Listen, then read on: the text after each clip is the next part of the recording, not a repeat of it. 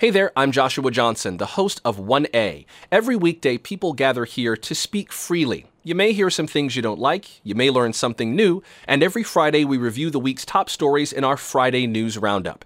You'll find the 1A podcast on the NPR One app or wherever you listen to podcasts. Hi, this is Kelsey calling from Buffalo, New York. This podcast was recorded at 2:05 Eastern on Thursday, November 16th. Things may have changed by the time you hear this podcast. To keep up with all of NPR's political coverage, check out npr.org, download the NPR One app, or listen to your local NPR station. Here's the show. Hey there, it's the NPR Politics Podcast here with our weekly roundup of political news. This week, nearly everything we're going to talk about happened on Capitol Hill. The big Republican tax cut has passed the House. Now it's on to the Senate. And Jeff Sessions was back on the Hill this week and getting a lot of questions about conflicting statements he's given about his contacts with Russians during the 2016 campaign. Meanwhile, Democratic Senator Al Franken is now apologizing for sexual misconduct. This after a woman came forward saying Franken kissed and groped her without her consent during a 2006 USO tour.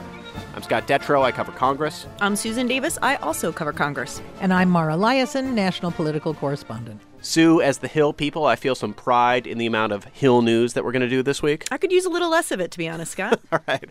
Well, we'll walk through it one step at a time and start with taxes. The tax bill cleared the House today. Now it goes to the Senate. There are a lot of differences to work out, but publicly at least, there still seems to be hope from Republicans they can get this done by Christmas. There is. I think that the expectation that the toughest vote in this process is going to be the first Senate vote. In the previous healthcare fights, right, that the problem has always been the Senate. What can you get through the Senate? And so there was a huge amount of confidence that the House could pass anything, right, that there's so much support in the House to pass a tax bill that there was never really a moment where this was in doubt that it would pass today. Getting the first version of the bill through the Senate is seen as the most critical hurdle because there is a broad confidence that if they can do that, they can get a bill out of conference and they can get that bill to President Trump's desk, yes, still by the end of the year. So, Sue, before the House vote, I was down in the hallway when President Trump met with House Republicans, and it was striking to me how relaxed everyone seemed, especially compared to some of the earlier big votes this year. It seemed like there was no question this vote was going to pass. Yeah, it was a pretty easy vote. Only 13 Republicans voted against it. Every Democrat also voted against it. The core of the opposition still remains Republican senators from high-tax states where they're going to take a hit in this tax bill. And it's a good example of still the old maxim, politics is local, that even though Republicans really want to pass a tax cut bill, when people realize it's going to be bad for their own constituents, they're going to still be against it. And this is a lot of Republicans from New York, New Jersey, and California, because the House bill calls for eliminating the ability to deduct state and local taxes. And these are high-tax states. And that is an issue we dug really deeply into in the last pod. So right. If you go in your feed, if you look at the Monday pod, we talk all about SALT, as they call it on the Hill. Mara, I want to ask your reaction to the news that Senate Republicans are going to add in language that repeals the Obamacare insurance mandate. Not the full-on Obamacare repeal, but a key part of it, the idea that every adult has to buy insurance. Is this another Coyote and Roadrunner situation, or do you think the political dynamics are different? Well, I think it depends on who you talk to. Republicans say this is a good thing for them politically because it allows them to take aim at the most unpopular part of Obamacare. And this has been a real sticking point with them. They've tried and failed so many times to repeal Obamacare. If they could get rid of the mandate, at least they could say they drove a stake through the heart of one of the most important parts of Obamacare. One of the problems with that is that all of a sudden the tax bill becomes a health care bill, and it arouses all of the Obamacare supporters that worked so hard to scuttle all the other repeal efforts and succeeded. Now, there are Republicans who will tell you this helps them politically. It brings in some conservatives who otherwise didn't like parts of the tax bill, but they really would like to strike a blow against Obamacare. But then you have people like Susan Collins who are saying we should not be mixing these two issues together. Yeah, Sue, we know who all the usual suspects are when it comes to Senate Republicans who have halted previous attempts to repeal Obamacare. How are they reacting to this development? Susan Collins is obviously the most interesting one, and that's kind of about it. You know, the thing I've been saying about adding the individual mandate in, if this tax bill can't pass the Senate, it's not going to be because of the individual mandate. If that becomes the one thing that prevents it from passing, they'll take it out because they can try it again next year. Yeah. There are a multitude of issues senators still have about this bill, but there is still kind of what you were saying about the House, Scott, like the sort of general attitude that they'll still be able to get this is still, I think, the general attitude in the Senate, that the bill has problems, but they think they can pass it and that they can work through it, particularly when they get something out of the Senate and can get to conference. Now, Bob Corker had said for a while he wouldn't vote for a tax bill that increased the deficit, and earlier this week you had Wisconsin Republican Ron Johnson saying he had concerns. Are they short of what they need right now? It's hard to say because these senators have very clearly voiced concerns. Ron Johnson is interesting because he has said, as of right now, he's a no. He has been clear that that's his position. Even Susan Collins has not indicated she would vote against this bill. She's just kind of making these hedgy statements saying, I don't really like it. I don't really support it. Bob Corker has also, although I would say he's been largely supportive of this bill so far. So we don't have a hard whip count. It's just impossible to say. But there is enough of an orbit of senators who have voiced reservation that if they were to come out as no, they could down the bill. But I don't think we're going to have any good sense of that until we get back from Thanksgiving and they actually start debating this on the floor. Can you walk us through the timeline of what we expect to happen when it comes to the Senate bill and then the conference committee? Sure. So the Senate, obviously the House passed the bill today, and now all the action shifts over to the Senate. It's moving through committee right now. It's expected to get out of committee this week.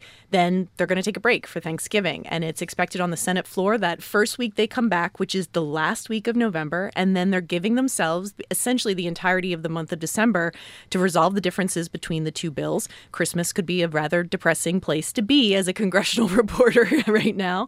But it's still, again, it is pretty remarkable to think that they're going to try and do legislation of this scope and size and pass it in about 4 weeks after it gets out of both chambers. I mean, that is still an incredibly ambitious timeline and a million ways in which it could fall apart before it comes together. Mara, do you buy the hype that if Republicans pass this bill, if President Trump signs it, all their problems are solved and they're back on track and they're motivating their base?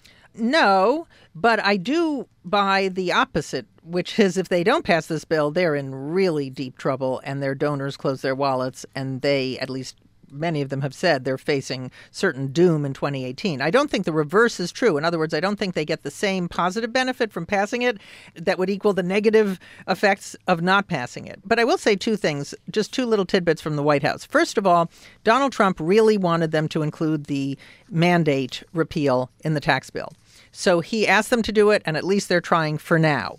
The other thing that isn't happening at the White House, which I think is interesting, is there is not going to be a victory rally after the House vote, which happened today. Remember, after the House passed the Obamacare repeal, there was a victory rally in the Rose Garden, very famous, and it almost seemed like Donald Trump was saying, we've finished, mission accomplished, and then it all fell apart in the Senate.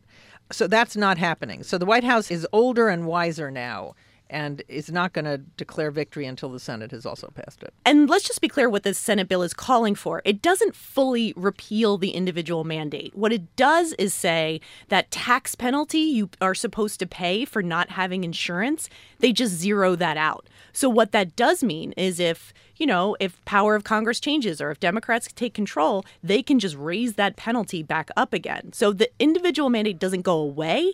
It just has zero financial penalty for not getting insurance. So last question on this, and I want to hear both of your thoughts, because Democrats were really able to rally against the Obamacare repeal. The CBO numbers helped crystallize their message, give them a pretty clear attack that we saw in the public approval numbers really worked as a way to say, this will make your health care more expensive. This will make it harder to be insured.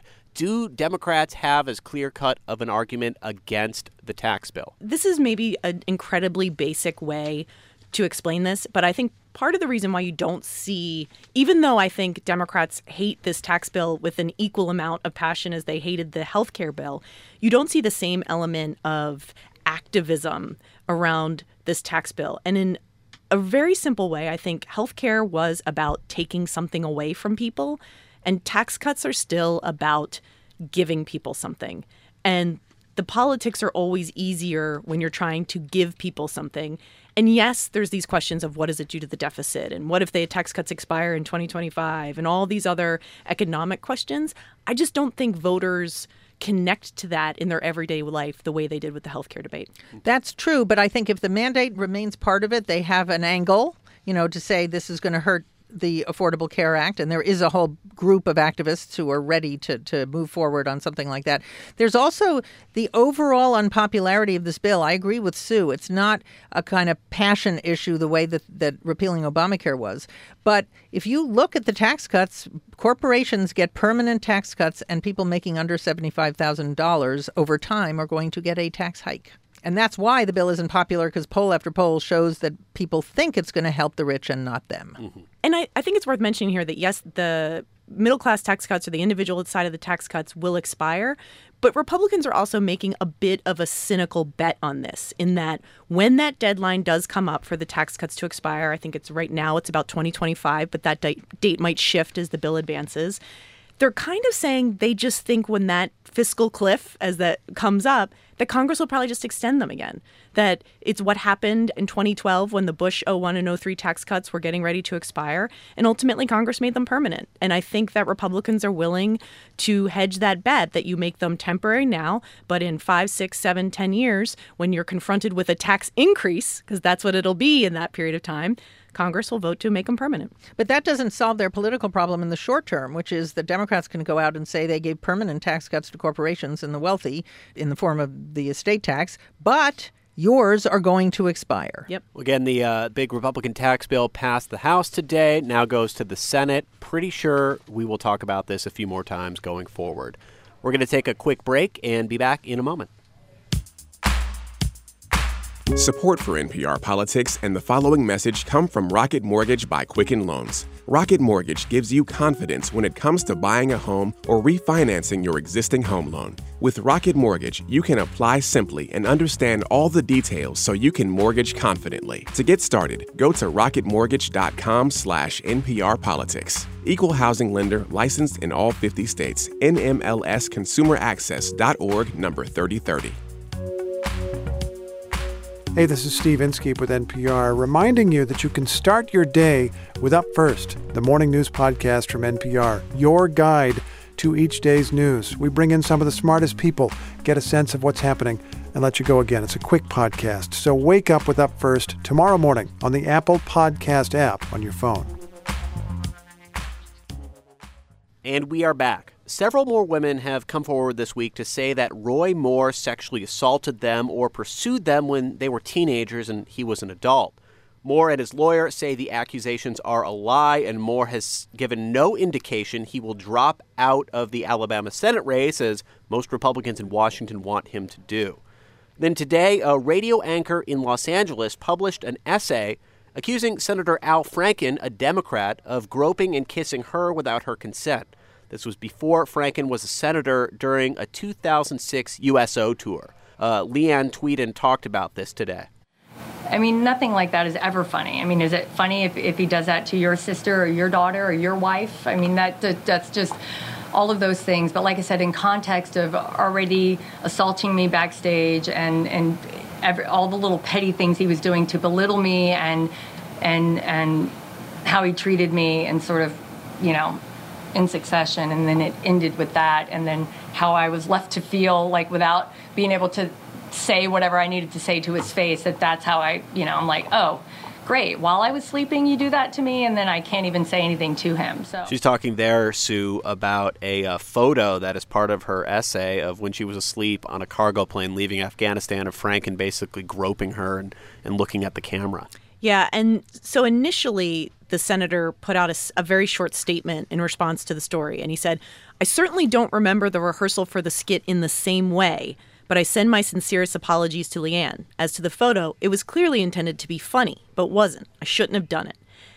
And that just wasn't really going to cut it, right? No. Especially if this was happening in a vacuum, maybe, but considering sort of the broader cultural moment and the intensity and number of these scandals and allegations happening right now, saying that you remember something differently and it was a joke is maybe the worst way you could respond to a sexual harassment allegation at this point in time. The senator later went on and put out a longer, more thoughtful statement within probably about an hour in which he said he would welcome an ethics investigation into the matter, which is exactly what essentially everyone on Capitol Hill is calling for now. Senate Majority Leader Mitch McConnell was the first one to call for an ethics investigation. Senate Democratic leaders, including Chuck Schumer and Dick Durbin, quickly followed suit. And that is where it leaves it as of this afternoon. What's interesting about this and what's going to be tough is, generally speaking, the Ethics Committee, which is a evenly divided 3-3 panel, so it's meant to eliminate any chance of being partisan, right? You have the same equal representation on it. It is generally not allowed to and doesn't have the jurisdiction to investigate things you did before you were in elected office. And this incident, this 2006 incident, is before he was a senator.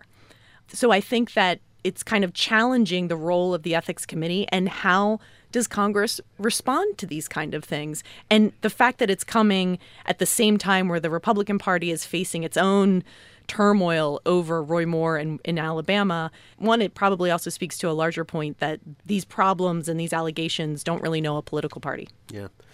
Mara, what was interesting about this Franken news is that it came after a couple days where several prominent progressive voices had come forward and said, you know, we need to re-examine how Democrats, how liberals responded to allegations made against Bill Clinton in the past. And it seemed like a reckoning was starting to happen there. And then suddenly it was not, you know, somebody who's off the national stage anymore, but a rising star in the Democratic Party who was facing accusations. Yeah, look, this is a new day. Every one of these cases has different facts, but the response has been uniform. You lose your job, you lose your career, you're kicked out of your office, whatever. So we should note this does include NPR as well. Our top news editor was forced out last month over sexual harassment allegations. What's really interesting to me is there's a consistency problem because there are Democrats on Capitol Hill already are saying maybe Al Franken will have to step aside because of this.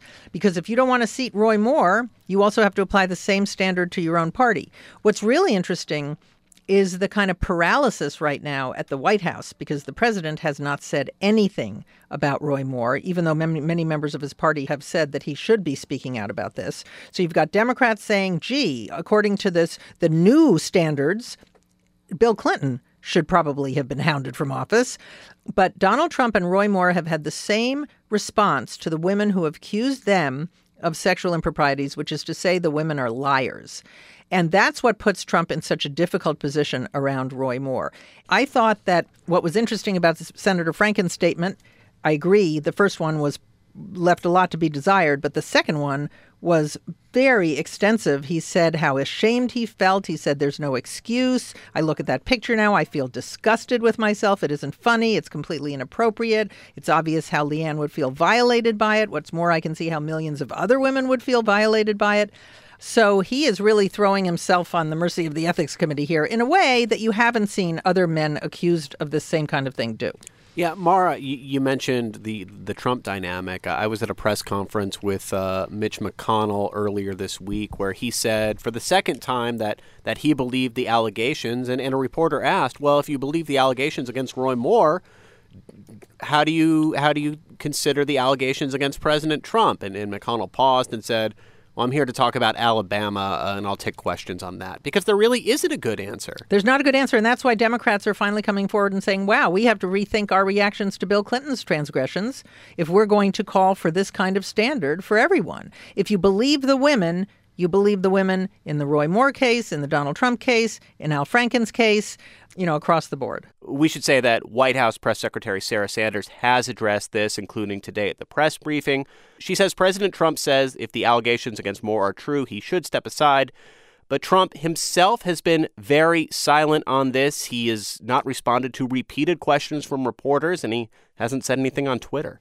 Sue, back to the Franken story. Do you think this stops with referring it to ethics? Because it was striking how women in the caucus like Kirsten Gillibrand, New York senator, immediately came forward to condemn this and say it should be investigated. But investigated isn't, and you should step down. Yeah. Here's the thing, and here's what we don't know the answer to. Will more women come forward? And that is something that I think Democrats, and particularly on the staff side that I talked to, is one of the things that when these stories break, you wait for. If there's one, is there five? Is there more? And if there are more, I'm not sure an ethics investigation is going to cut it. I think that will escalate the matter. If it is just this allegation, if it's just this incident, it's possible that an ethics investigation might be enough. And it's just too soon to say on that. I do think it does potentially give even more momentum behind legislation that Senator Gillibrand introduced this week, and there's a companion bill in the House that aims to completely remake the way that people who are employed up here can file complaints for harassment, sexual harassment, but also any kind of harassment complaints. Mm-hmm. And they want to make it easier. They want to create in-house victims councils.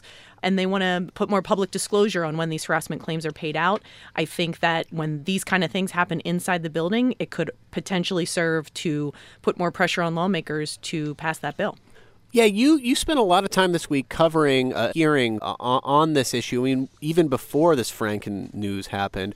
What was the overall feeling at the hearing on this? Was it embarrassment that this is long overdue, or was it determination to deal with it? I would say that I have been almost surprised by how much bipartisanship there has been around doing things to send a message that this kind of behavior will not be tolerated. And this is even prior to the Roy Moore story breaking. The Senate last week, without any objection, moved to change Senate rules to now make sexual harassment training mandatory at the start of every Congress. And then it has to be certified that you've taken that training. Yeah. The House is taking similar steps. I think in the House in particular, I think House Speaker Paul Ryan ordered this review. You've seen how Senate Majority Leader Mitch McConnell is now, has come out on the other end of Roy Moore, calling him to step aside. These things have a way of infecting our politics that don't just apply to the races that involve them. Mara, you've been covering Washington for a while. How different is this current moment compared to what you've seen before? Is there anything comparable? I would say I've never seen anything like this. All of a sudden, bang, tipping point. This kind of behavior is completely unacceptable. And as I said, even though the details of each one of these cases differs, the result or the consequence seems to be pretty uniform. The punishment is harsh, you're out. And it's not acceptable. And people have been fired, lost their careers. We don't know exactly what's going to happen to Roy Moore or Al Franken. But I think we're in a totally new day. And right now, what we're waiting to see is how does it affect people who have been president of the United States or are currently president of the United States? So we've been talking about things that the Ethics Committee will have to deal with and might have a little more time to deal with that because there had been a lot of calls for the Ethics Committee to deal with the fallout from New Jersey Democrat Bob Menendez's trial if he was found guilty of corruption. But today, jurors failed to reach a verdict and a federal judge has declared a mistrial. What do we make of this? Well, I can't speak to the substance of the trial, but I can say politically, I think that there's a breath of relief inside the Capitol about this because what it does eliminate is this question of if the senator had been found guilty, what would Democrats do about having somebody who had been convicted of a crime serving in the Senate? And there had been a lot of concern that if there was an effort to sort of force Menendez out of the Senate before the next Democratic governor sworn in, we could have a fight over a Senate seat. And this delays that fight. It doesn't seem like it's likely to be resolved until the next Democratic governor, Phil Murphy, will be sworn in, who put out a statement following the news of the mistrial that said that he supports Senator Menendez and would support him running for re-election if he decides to do that. Yeah, it was interesting. Usually when people are up on corruption trials, everybody's keeping arm's length at minimum. But Cory Booker came to the trial one day to show support for Menendez. There's been an interesting shift in corruption stuff, too. I covered a bunch of political corruption trials at one point, and there was this general consensus that if a politician is on trial, they're probably going to be found guilty because jurors are very sympathetic to the idea of a corrupt politician. But there's been a lot of court rulings in recent years that have increasingly narrowed what is defined as corruption, and now you have cases where juries just can't reach a verdict or come back saying not guilty. It's an interesting shift. There's also a question, right, if this is a mistrial, if it becomes a hung jury, if nothing comes of this, there is a broader question of how capable the federal government, the FBI, is going to be to bring public corruption charges against any sitting elected official. When you think about the most recent high-profile trials against Ted Stevens, the senator from Alaska, Bob McDonnell, who was the Republican governor from Virginia, and now Bob Menendez, that all of those went sideways. And it is very difficult to prove public corruption cases. And if this falls apart, I don't think there's a lot of confidence that they'll be able to pursue them in the future. Yeah, John Edwards, too. All of those were either not guilty verdicts or the verdicts were eventually thrown out by the courts. Yep. The idea is that the voters should decide the verdict. All right. Well, we're going to keep talking about the Department of Justice when we come back. We'll talk to Carrie Johnson about Jeff Sessions testifying on Capitol Hill this week. Support for this podcast and the following message come from Google Home. There are things you need to know in the morning, like the weather, your calendar, or the news. A personal assistant can just tell you those things, like the one built into every Google Home. Just say, "Hey Google, good morning," and the Google Assistant will tell you the latest forecast, traffic on your way to work, and even the headlines. It's a personalized briefing from an assistant that knows you best. It's a little help at home, like only Google can. Support for this podcast and the following message come from CLR, helping America eliminate calcium, lime, and rust stains for over 50 years. CLR takes on hard water buildup on shower doors, tile, and chrome fixtures, and eliminates lime deposits from shower heads and calcium from coffee makers. For the third year in a row, CLR has been named an EPA Safer Choice Partner of the Year. Woman-owned, American-made, and backed by a 100% money-back guarantee. That's CLR. Okay, we are back, and we are joined by Justice Correspondent Carrie Johnson. Hey, Carrie. Hiya. So, Jeff Sessions on the Hill this week again. How many times is this time? That is 4 times this year alone. 4 times and counting. He had a lot to answer questions about. Let's start with the Russia investigation, another round of questions about what Sessions has previously testified and how that conflicts with new evidence. That's right. So remember, at his confirmation hearing in January, Jeff Sessions denied having any contacts with Russians. That was complicated some period of time later by disclosures in the Washington Post that Sessions had twice met with the Russian ambassador last year.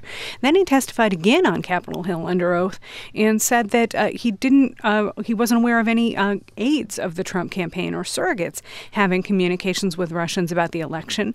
And that was complicated by additional reporting. So Sessions now this week in the House Judiciary Committee said he didn't remember a lot. He talked about the Trump campaign being especially chaotic, sleep being in short supply. And he said only after news reports of this plea deal involving foreign policy aide George Papadopoulos last month did Sessions remember Papadopoulos saying something at that infamous March 31st, 2016 meeting about trying to arrange a meeting between Donald Trump, then candidate Trump, and Russian leader Vladimir Putin. Sessions says he now remembers he pushed back on that idea.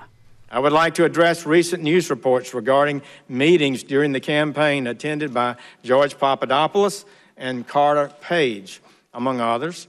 Frankly, I had no recollection of this meeting until I saw these news reports. I do now recall that the March 2016 meeting at the Trump Hotel that Mr. Papadopoulos attended, but I have no clear recollection of the details of what he said at that meeting. After reading his account and to the best of my recollection, I believe that I wanted to make clear to him that he was not authorized to represent the campaign with the Russian government or any other foreign government for that matter. But I did not recall this event, which occurred 18 months before my testimony of a few weeks ago. And I would gladly have reported it had I remembered it, because I pushed back against his suggestion that I thought may have been improper.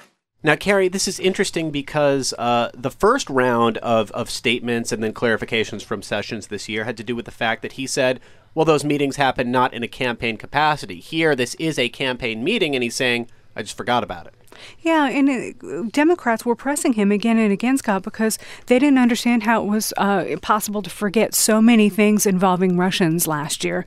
Jeff Sessions didn't really have a good answer to that. In fact, in some of the most difficult questioning he got from Democrats this week on the Hill, people pointed out his selective memory lapses and also the fact that his Justice Department, Jeff Sessions' Justice Department, prosecutes people all the time for failing to remember things and testifying to things that are false.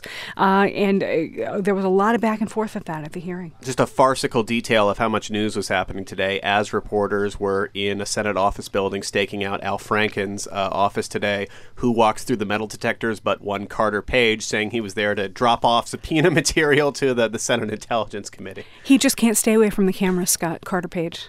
One other thing that came up at this meeting today, and Mara, I want to ask your thoughts on this after Carrie fills us in, but Sessions told the House Judiciary Committee that he is looking into whether or not an additional special counsel would be needed to look into Hillary Clinton.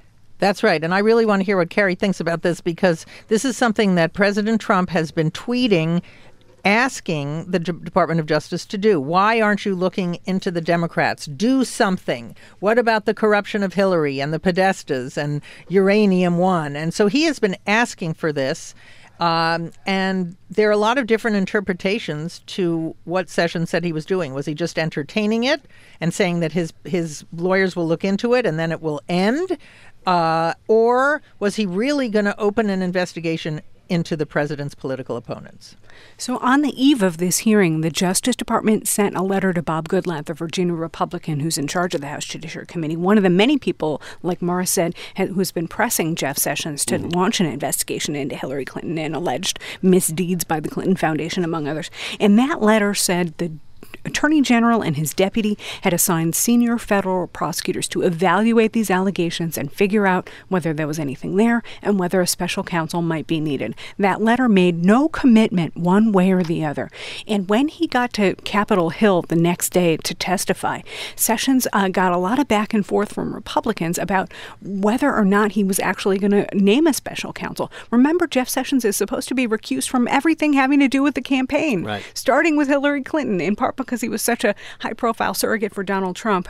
But that didn't really satisfy some Republicans like Jim Jordan of Ohio, who were going after the Attorney General to try to commit one way or the other. Doesn't that warrant, in addition to all the things we know about James Comey in 2016, doesn't that warrant naming a second special counsel, as 20 members of this committee wrote you 3.5 months ago asking you to do?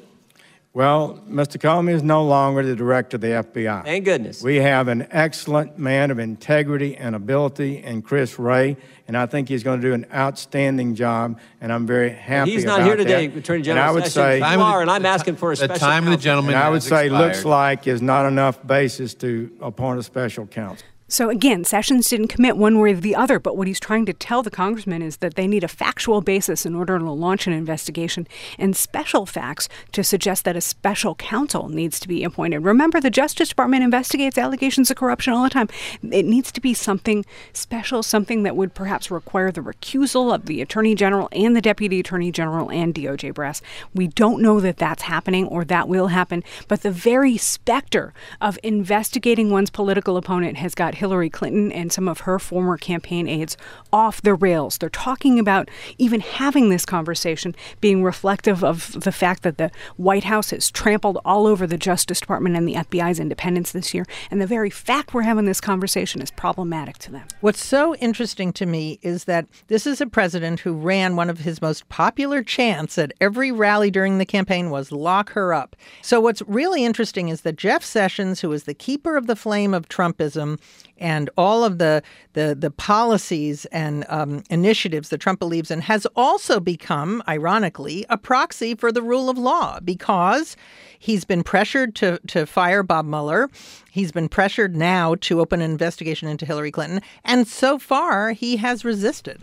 Well, you know, Democrats on Capitol Hill, including some who have been U.S. attorneys in the Justice Department, point out that you're not the Secretary of Justice. You don't just carry out the president's orders. You have a special responsibility at the Justice Department to uphold the rule of law and make sure that politics do not interfere with criminal or national security investigations. And there's open debate now about whether Jeff Sessions is actually doing a good job of that or not. Carrie, last question on all of this. As all of these other news stories were developing, Sessions is testifying. Sessions has been floated by Republicans as a possible solution for their Roy Moore problem in the sense that hardly any Republican in Washington wants to see Roy Moore in the Senate. The idea being floated, and it just seems to be an idea right now, that Sessions could resign as Attorney General and run a write-in campaign for the seat he held for so long. Well, there's a problem with that, and that's that Jeff Sessions has given no public sign he wants to leave the Justice Department. In fact, to anyone who will listen, he talks about how he reveres the institution.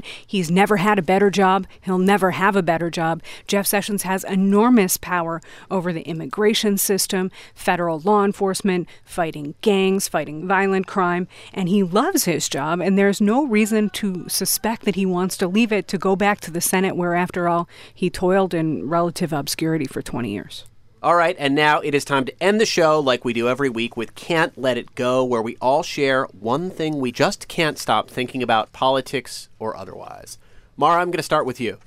My Can't Let It Go this week is Bernie Bernstein, the fictitious reporter that somebody impersonated on a call that was left on the voicemail of a pastor in Alabama. The call, which was meant to be anti-Semitic, featured a fake Washington Post reporter called Bernie Bernstein. Take a listen to this. Hi, this is Bernie Bernstein. I'm a reporter for the Washington Post. Calling to find out if anyone at this address is a female between the ages of 54 to 57 years old. And he said on this call he was interested in finding women who had stories about Roy Moore and was willing to pay between $5,000 and $7,000 for those stories, and that they wouldn't be investigated. Sue, can you tell the joke that you emailed us when we were talking about this the other day? Oh, somebody had a really great tweet in response to this that was like, Bernie Bernstein's working on the story with his partner, Woody Woodward. Yeah, because the thing that was so interesting about this, it's so crude. It seems like it was done by someone who's never met a Jewish person in their lives. And it was so obviously phony. It just reminded me of the time when a friend of my husband's appeared in a courtroom in the Deep South. He had come from New York, and the judge said to him, Mr. Goldberg, so nice to have you in my courtroom today. Do you know Mr. Cohen? He lives just down the street. Not every single Jew in the United States knows the other one. Carrie, I'll give you the task of following up on Mara. Well, since we're talking about politically incorrect things, I cannot get over the notion that Anthony Scaramucci, according to the New York Post, is shopping a book now about his 10 days in the Donald Trump White House. 10 days that shook the world. They did shake the world. They shook me, I must say. I haven't laughed so much, I don't think, all year long. And I cannot wait to purchase this book. I will gladly pay $25.95. Hey, I would read that book because, you know what? I was on vacation throughout the entire Scaramucci era. How could you really? I was. Did you? So you don't remember? Or you don't know what happened? The book is from me. Okay, I got a New Yorker article for you when we finish. Okay. Yeah. Sue, how about you? There are so many things about my Can't Let It Go this week that I have to subtweet my own Can't Let It Go to get at all the things I want to talk about this.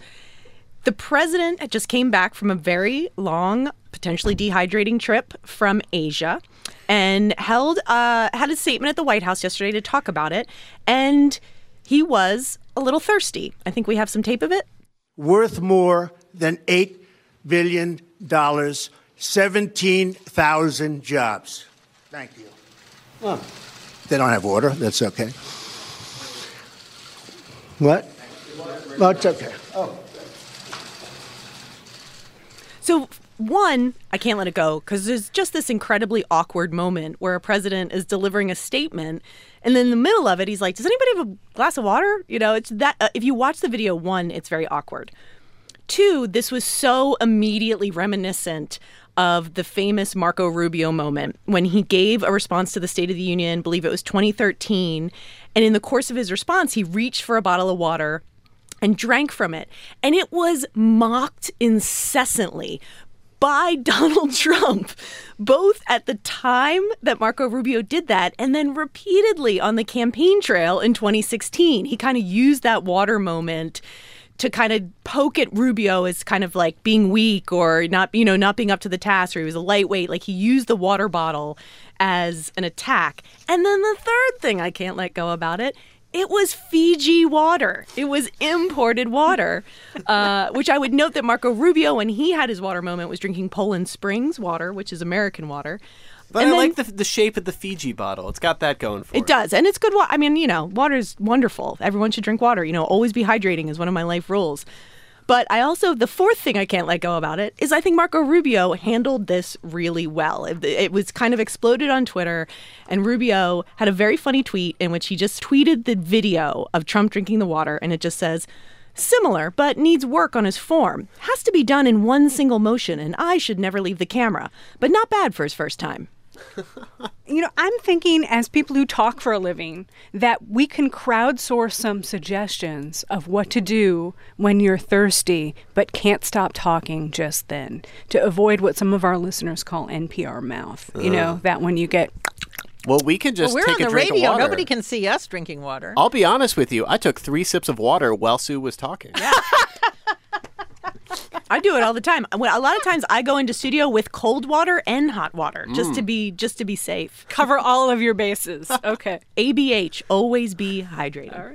All right, I'll go last. I'm going to be personal today. So I am not the only person in my family in radio. In fact, there are lots of radio detros. My uncle is San Diego's top zany morning zoo host for decades, true fact. And my dad has spent 50 years in radio news because he started at the local station at age 14 in Ohio. And this Sunday is his last day. He is retiring. He has worked at 1010 Winds in New York City for the last few years.